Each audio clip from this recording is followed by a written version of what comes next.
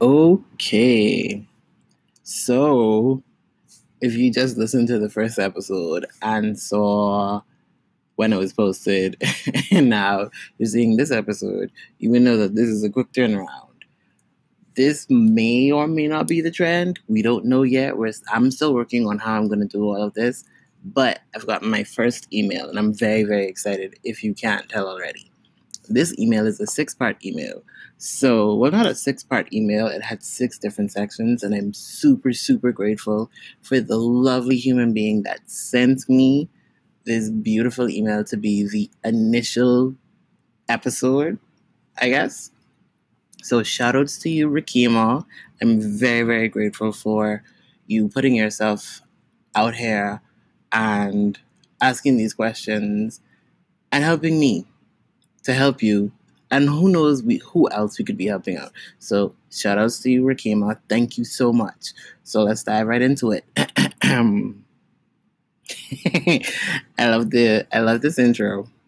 Um Rakima says, I love this podcast intro. Can't wait to get into full gear. Go, Chris, go. Thank you, Rakima. So let's start off with part 1. How to cope growing up in an unsupportive home and community environment. Lack of support in all areas, work choice, sexual orientation, religious, etc. Um, that coping with unsupportive tendencies is very, very hard. Um, Especially when you're by yourself. Like, it's hard to motivate yourself when you feel like you're alone. So, I guess, at least for me, I surround myself with affirmations first and foremost. Like, you do the stereotypical on the Instagram, find little quotes or whatever, listen to music that gets you in a certain type of mood. Because, yes, even though you have support or you may have support, it doesn't matter if you yourself don't really believe or aren't receptive to it on your own, because they're going to come a time where that person who you go to all the time is going to be busy, or God forbid they travel, that type of deal, where you can't reach that person, they're not answering their phone, you don't got no minutes, that type of deal. So getting yourself right for yourself first and foremost is very, very hard, but it can also help you. um like if you feel bad or you feel yourself going down a negative slope, you can tell yourself, hey, whoa, whoa, whoa, slow down there, playboy or girl. We're not going down this road. You have to make the choice. It's very hard because I do struggle with it. And that is the purpose that is one of the purposes for this podcast, because it allows me to work through my issues and help other people too. You know what I'm saying? Like, I have to always try to find a way to motivate myself, because just yesterday I had a horrible day. I was ready to just say F it all, but I turned it around and I had to positively reinforce myself. And it also came from several positive conversations, one in which from a friend who was in the States at the time, or who's in the States right now, and she just randomly accidentally called me and accidentally affirmed everything that I needed to hear, and she didn't even know. So these things ultimately work out for your good once you hone your mind into positive things. Once you tell yourself, all right, I'm going to find the good in this, I'm going to see the good in this. It's hard, but once you get into the practice of finding the good, it'll get easier as it goes along. I hope that answered that question positively, or it made sense, because I know I have a tendency to ramble. All right, so that was part 1. Part 2, what is an outcast and what makes a person an outcast from society? Followed with, why are people outcasted?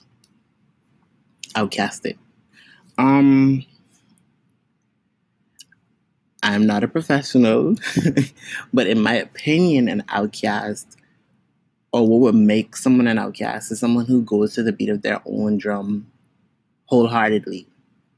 Like if society says go left, you go in right. Not because, oh, you know, your mom told you or whatever. You're going because you go to your own the beat of your own drum because you want to. You don't see the sense in conforming. You're stubborn. You're rebellious. You're all the negative connotations. When it comes to being stubborn, outcasts aren't people who have the unpopular opinions. They're the ones who, when everybody's like, "Oh, that's so good," they're like, "No, actually, that's not. That I see something wrong with that," or "I see something right with this." When everybody sees something wrong with it. An outcast is someone who just does not fit in. And people are outcasted mainly because society has a way of dictating on what certain things should be, how certain things should go. And if you're not doing this, you're an outcast. If you're not in the in crowd, you can't sit with us type of deal. So that's basically how I see an outcast, and how I see people become outcasts or are shunned from society. Number 3, how to leave a toxic situation. When should you leave, and how to determine it's toxic? Okay, so we'll start this one backwards. How to determine a situation is toxic. For me, when I find myself feeling more negatives than positives, more often than not.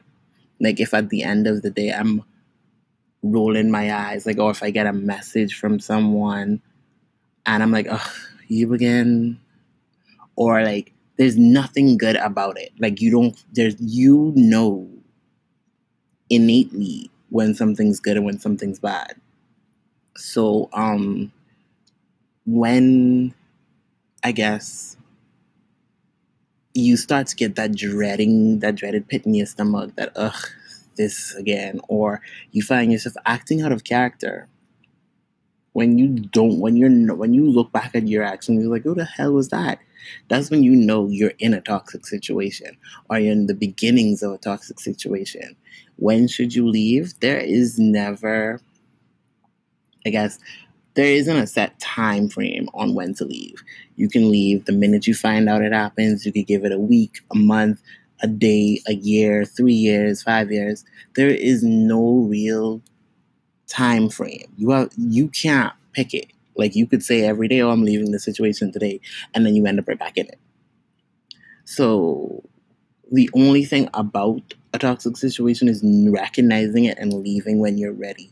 Because I have a tendency of walking away from things and then end up getting drawn back in because I wasn't ready to go.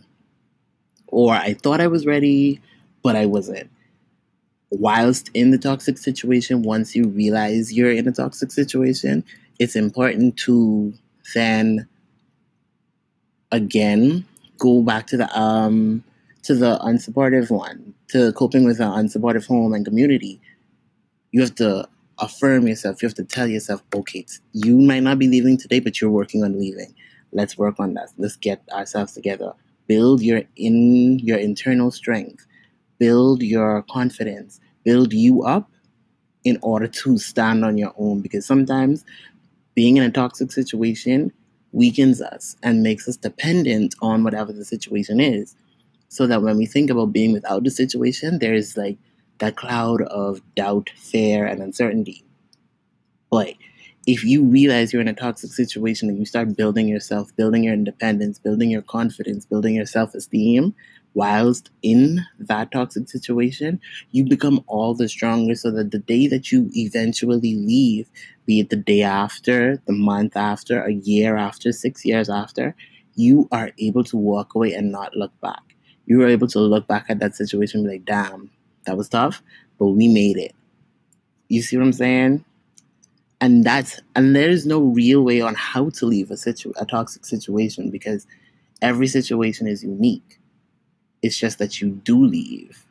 And it's in my personal opinion, I'm not no professional. I'm not a pro, but I always try to leave things as amicable as possible. I always let the record reflect.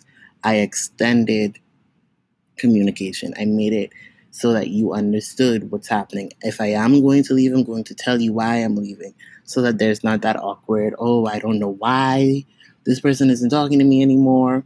You give that closure because some people need that. But then again, see what you guys who listen to me in the future will be able to pick up on is I'm kind of a bit of a contradiction. So bear with me and understand that sometimes you can leave a toxic situation without offering closure because sometimes you just don't need to say why you're leaving. You just need to leave. That is very tough. But again, to recap it, first things first is find out if you're in a toxic situation. Reevaluate your situation. See how you feel. If there are more cons than pros, if you're feeling far worse about things than you do feel better about it, you're in a toxic situation. And then, only then, you can start building yourself up to eventually leave. There is no time frame, there is no guideline, there is no right or wrong, so to say. But as long as you leave your toxic situation, you'll be all the better for it. I hope that made sense. Going on to part number 4, knowing yourself, not living to please others, self-care, not that hippie shit. how to stop lying to yourself, knowing how to take care of your whole self spiritually, mentally, physically, stop eating meat, and emotionally. This one is a tough one. Because I'm under the belief that no one really dies fully knowing who they are. I believe everyone dies a work in progress. Now you have some people that get to 99. I do not believe that no one goes to the grave 100% figured out. But learning who you are is an everyday process. It's a bunch of trial and errors. It's a bunch of, oh, let me see if this will work, stubbing your toe, realizing that certain things aren't for you even though you thought they were for you, realizing that you're not that good of a person, realizing that you're not that smart, you can't sing, you can't dance, but realizing nonetheless that what works for you ultimately. Spiritually, you have to figure out what works for you. And that's a very iffy thing because I am a Christian, but I also understand that I can't force no one to be a Christian with me.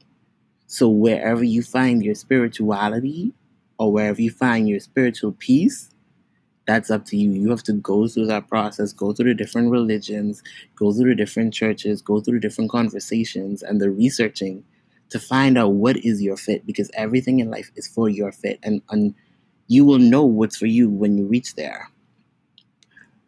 Physically, again, this is a tough one because you have stopped eating meat. I like my chicken and my turkey. But find out what works for you. Find out if you need to be a pescatarian where you only eat fish, a vegetarian, or you just stick or you wean yourself off of certain things. You find your groove, whatever makes you happy, whatever ultimately at the end of the day when you look back at what you did throughout the day makes you feel better. That's completely up to you physically. And then working out is the same thing. You can only work out at your own pace. Even if your gym instructor tells you to do 30 push-ups, if you only know you could do 10, you will only do them 10. Now, I'm not saying every day do 10. Push yourself, but you move at your own pace, because I'm the wishy-washiest workout person in the world. But I've also realized that I can only take myself as far as I can go. And I can't push myself further, and I can't get mad at myself. I just have to take it one step at a time, and that goes for anyone, in my opinion. Emotionally, find out your triggers. Like it took me, I am 28 years old, it took me 28 years to realize what some of my triggers are. Realize what makes you tick. Realize what gets to you. Realize what makes you happy, sad, indifferent. Because in my opinion, indifferent is far worse than hate. When you don't care, that's a whole nother level. I'd rather you hate me than not care. But you look at situations, look at your interactions with people in your life, and then see, oh my goodness, okay, so this affects me this way, that affects me this way. And you kind of cater to what makes you emotionally sound. And mentally, I intentionally made this one the last one because this one is the most important in my opinion. Because at the end of the day, with every situation and with every obstacle you face, when you close your eyes, you only have yourself to deal with. No matter if you're married, in a relationship, have a bunch of kids, when you close your eyes or when you close that door in your room, you're by yourself and you have to face the repercussions of your actions. No one can sign up and take your blame for you. So again, it goes hand in hand with emotional stability. Know what makes you tick. Know when you start to see red and know how to shut yourself off. Know to tell yourself, do not go there. It's hard. It's one of the hardest things anybody will have to do in their lives, understanding mentally what makes them tick. So, yeah, like you have to pay very close attention to yourself. No matter how sure you are about yourself, there's something that will surprise you. So I think that kind of sums up the spiritual, mental, physical, and emotional aspects of self-care. If that makes sense. And I hope that wasn't that hippie shit. But I really believe once you take a look at yourself and understand how you move, you will be able to kind of put yourself into different slots and even find out certain things about yourself. Find out where you really fit, because this whole time you might feel like you're a certain type of person. But when you search around and you figure certain things out, you realize you're a whole nother type of person. So it takes time, effort, and research. It's like a project. Like we are our own we are our best product or our most difficult project, because we are constantly evolving and constantly changing and constantly feeling. So those things kind of put us in certain situations, in certain boxes. I hope that made sense. On to number 5, relationships. just all of them. What they should mean to you, what they should give you, and what you should give them. I believe all relationships, in my opinion, are sacred. I don't care, even if it's a relationship with someone you don't like, they're sacred. And what you should give relationships is all of your attention, because everyone is going through something. So when you ignore certain things and you ignore people, you can be inadvertently triggering situations and triggering people. I'm not going to say give it all your time, because there are some relationships that you legitimately have to walk away from and give time. Like say, all right, I'm really jacking for this. I'm going to leave this alone, and then I'm going to revisit it. And then you give it attention. It's like a child. Each relationship is like a child. You foster it from infancy to adulthood, because once you reach the adult level of any type of relationship, it just flows naturally. It knows what to do. You know what to say. They know what to say. And all of what you give your relationship should be reciprocated from the other person and or persons that you're involved with, because they usually, like, I don't believe there is no relationship in this world that's not 50-50. It's a give and a take. Actually, I renege that last comment about 50-50, because there are going to be times where you're not able to give 50. Sometimes what we're going through in life will knock us down to 50, and then the other person has to give in the difference. So whatever is it's a give and take, and you have to understand when your role is necessary. You have to understand that, okay, cool, I am now going to have to take the load on for the both of us. But once it's reciprocated, reciprocation is very, very important in any relationship, I feel. Again, even a relationship between people who hate each other, that's a 50-50 reciprocation of hate. If that makes sense. So yeah, And relationships should mean a level of importance, because every relationship is individual. Every relationship has its quirks. Every relationship has its good and it has its bad. So you have to kind of cater to them differently. Not every relationship is going to be the same, if that makes sense. So I hope that that rounds relationships up and what they should mean to you and what you should give and receive from them. And there is a bonus. Our environment. Why do we so freely destroy the place we live? When do we carry on casually when we are killing? Why do we carry on so casually when we're killing the place we call home? And when do we take a stand to protect this for our children? I believe it's a society-based thing.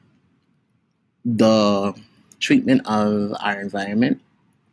I believe like a lot of people grew up with their parents throwing things at the car window, throwing like garbage in abandoned lots and stuff of that nature.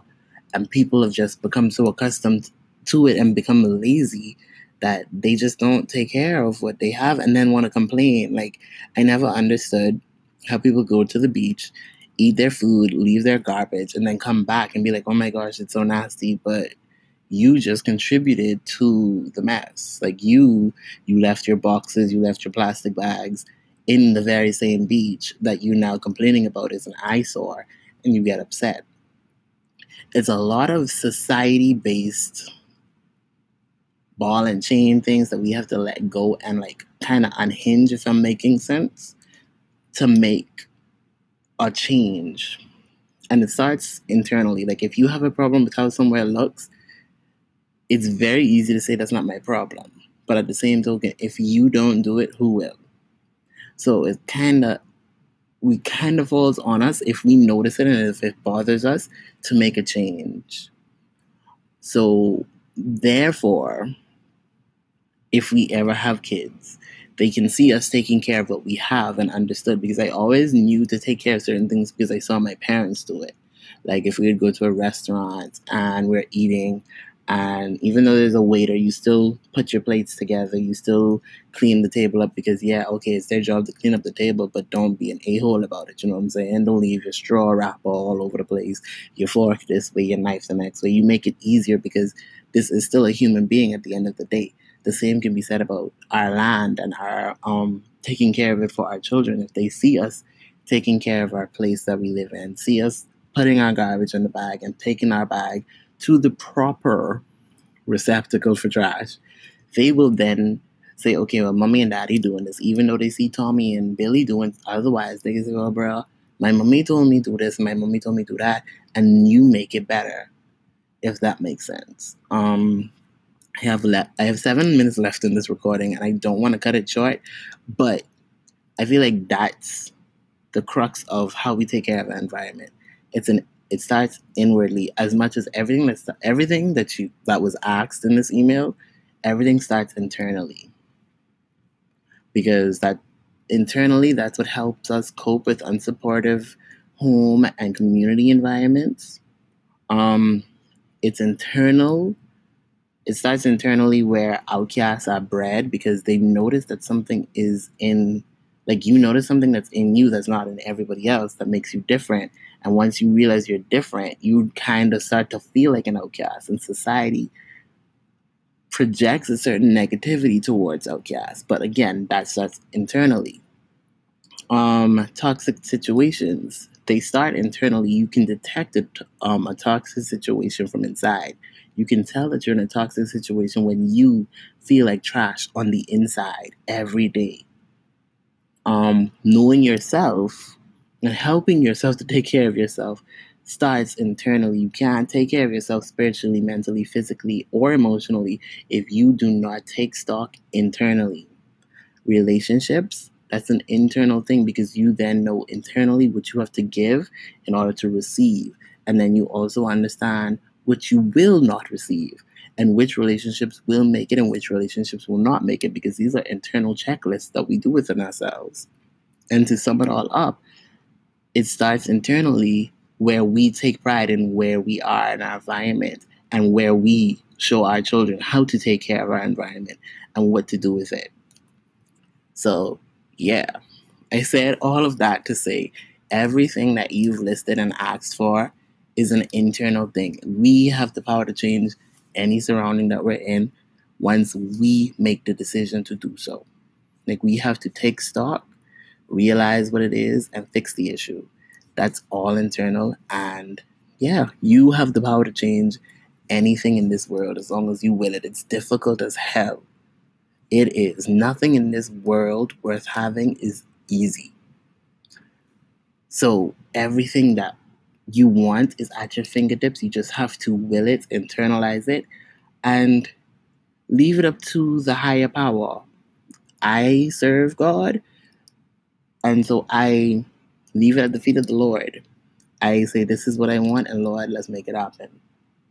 And from that decision is made, I internalize that, and I try to make myself better for it. I prepare myself for what I ask for, if that makes sense.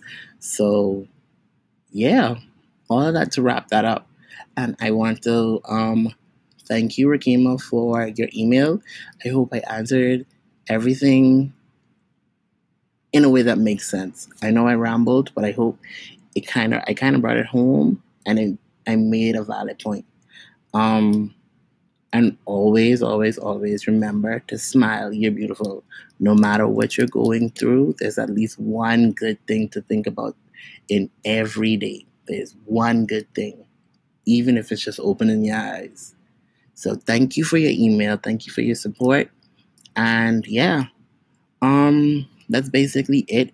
Again, guys, any questions, topics, emails, you can go ahead and send it to the Bahamian Soapbox Chronicles at gmail.com. And yeah, I will see you in the next episode. Thank you, thank you, thank you for listening.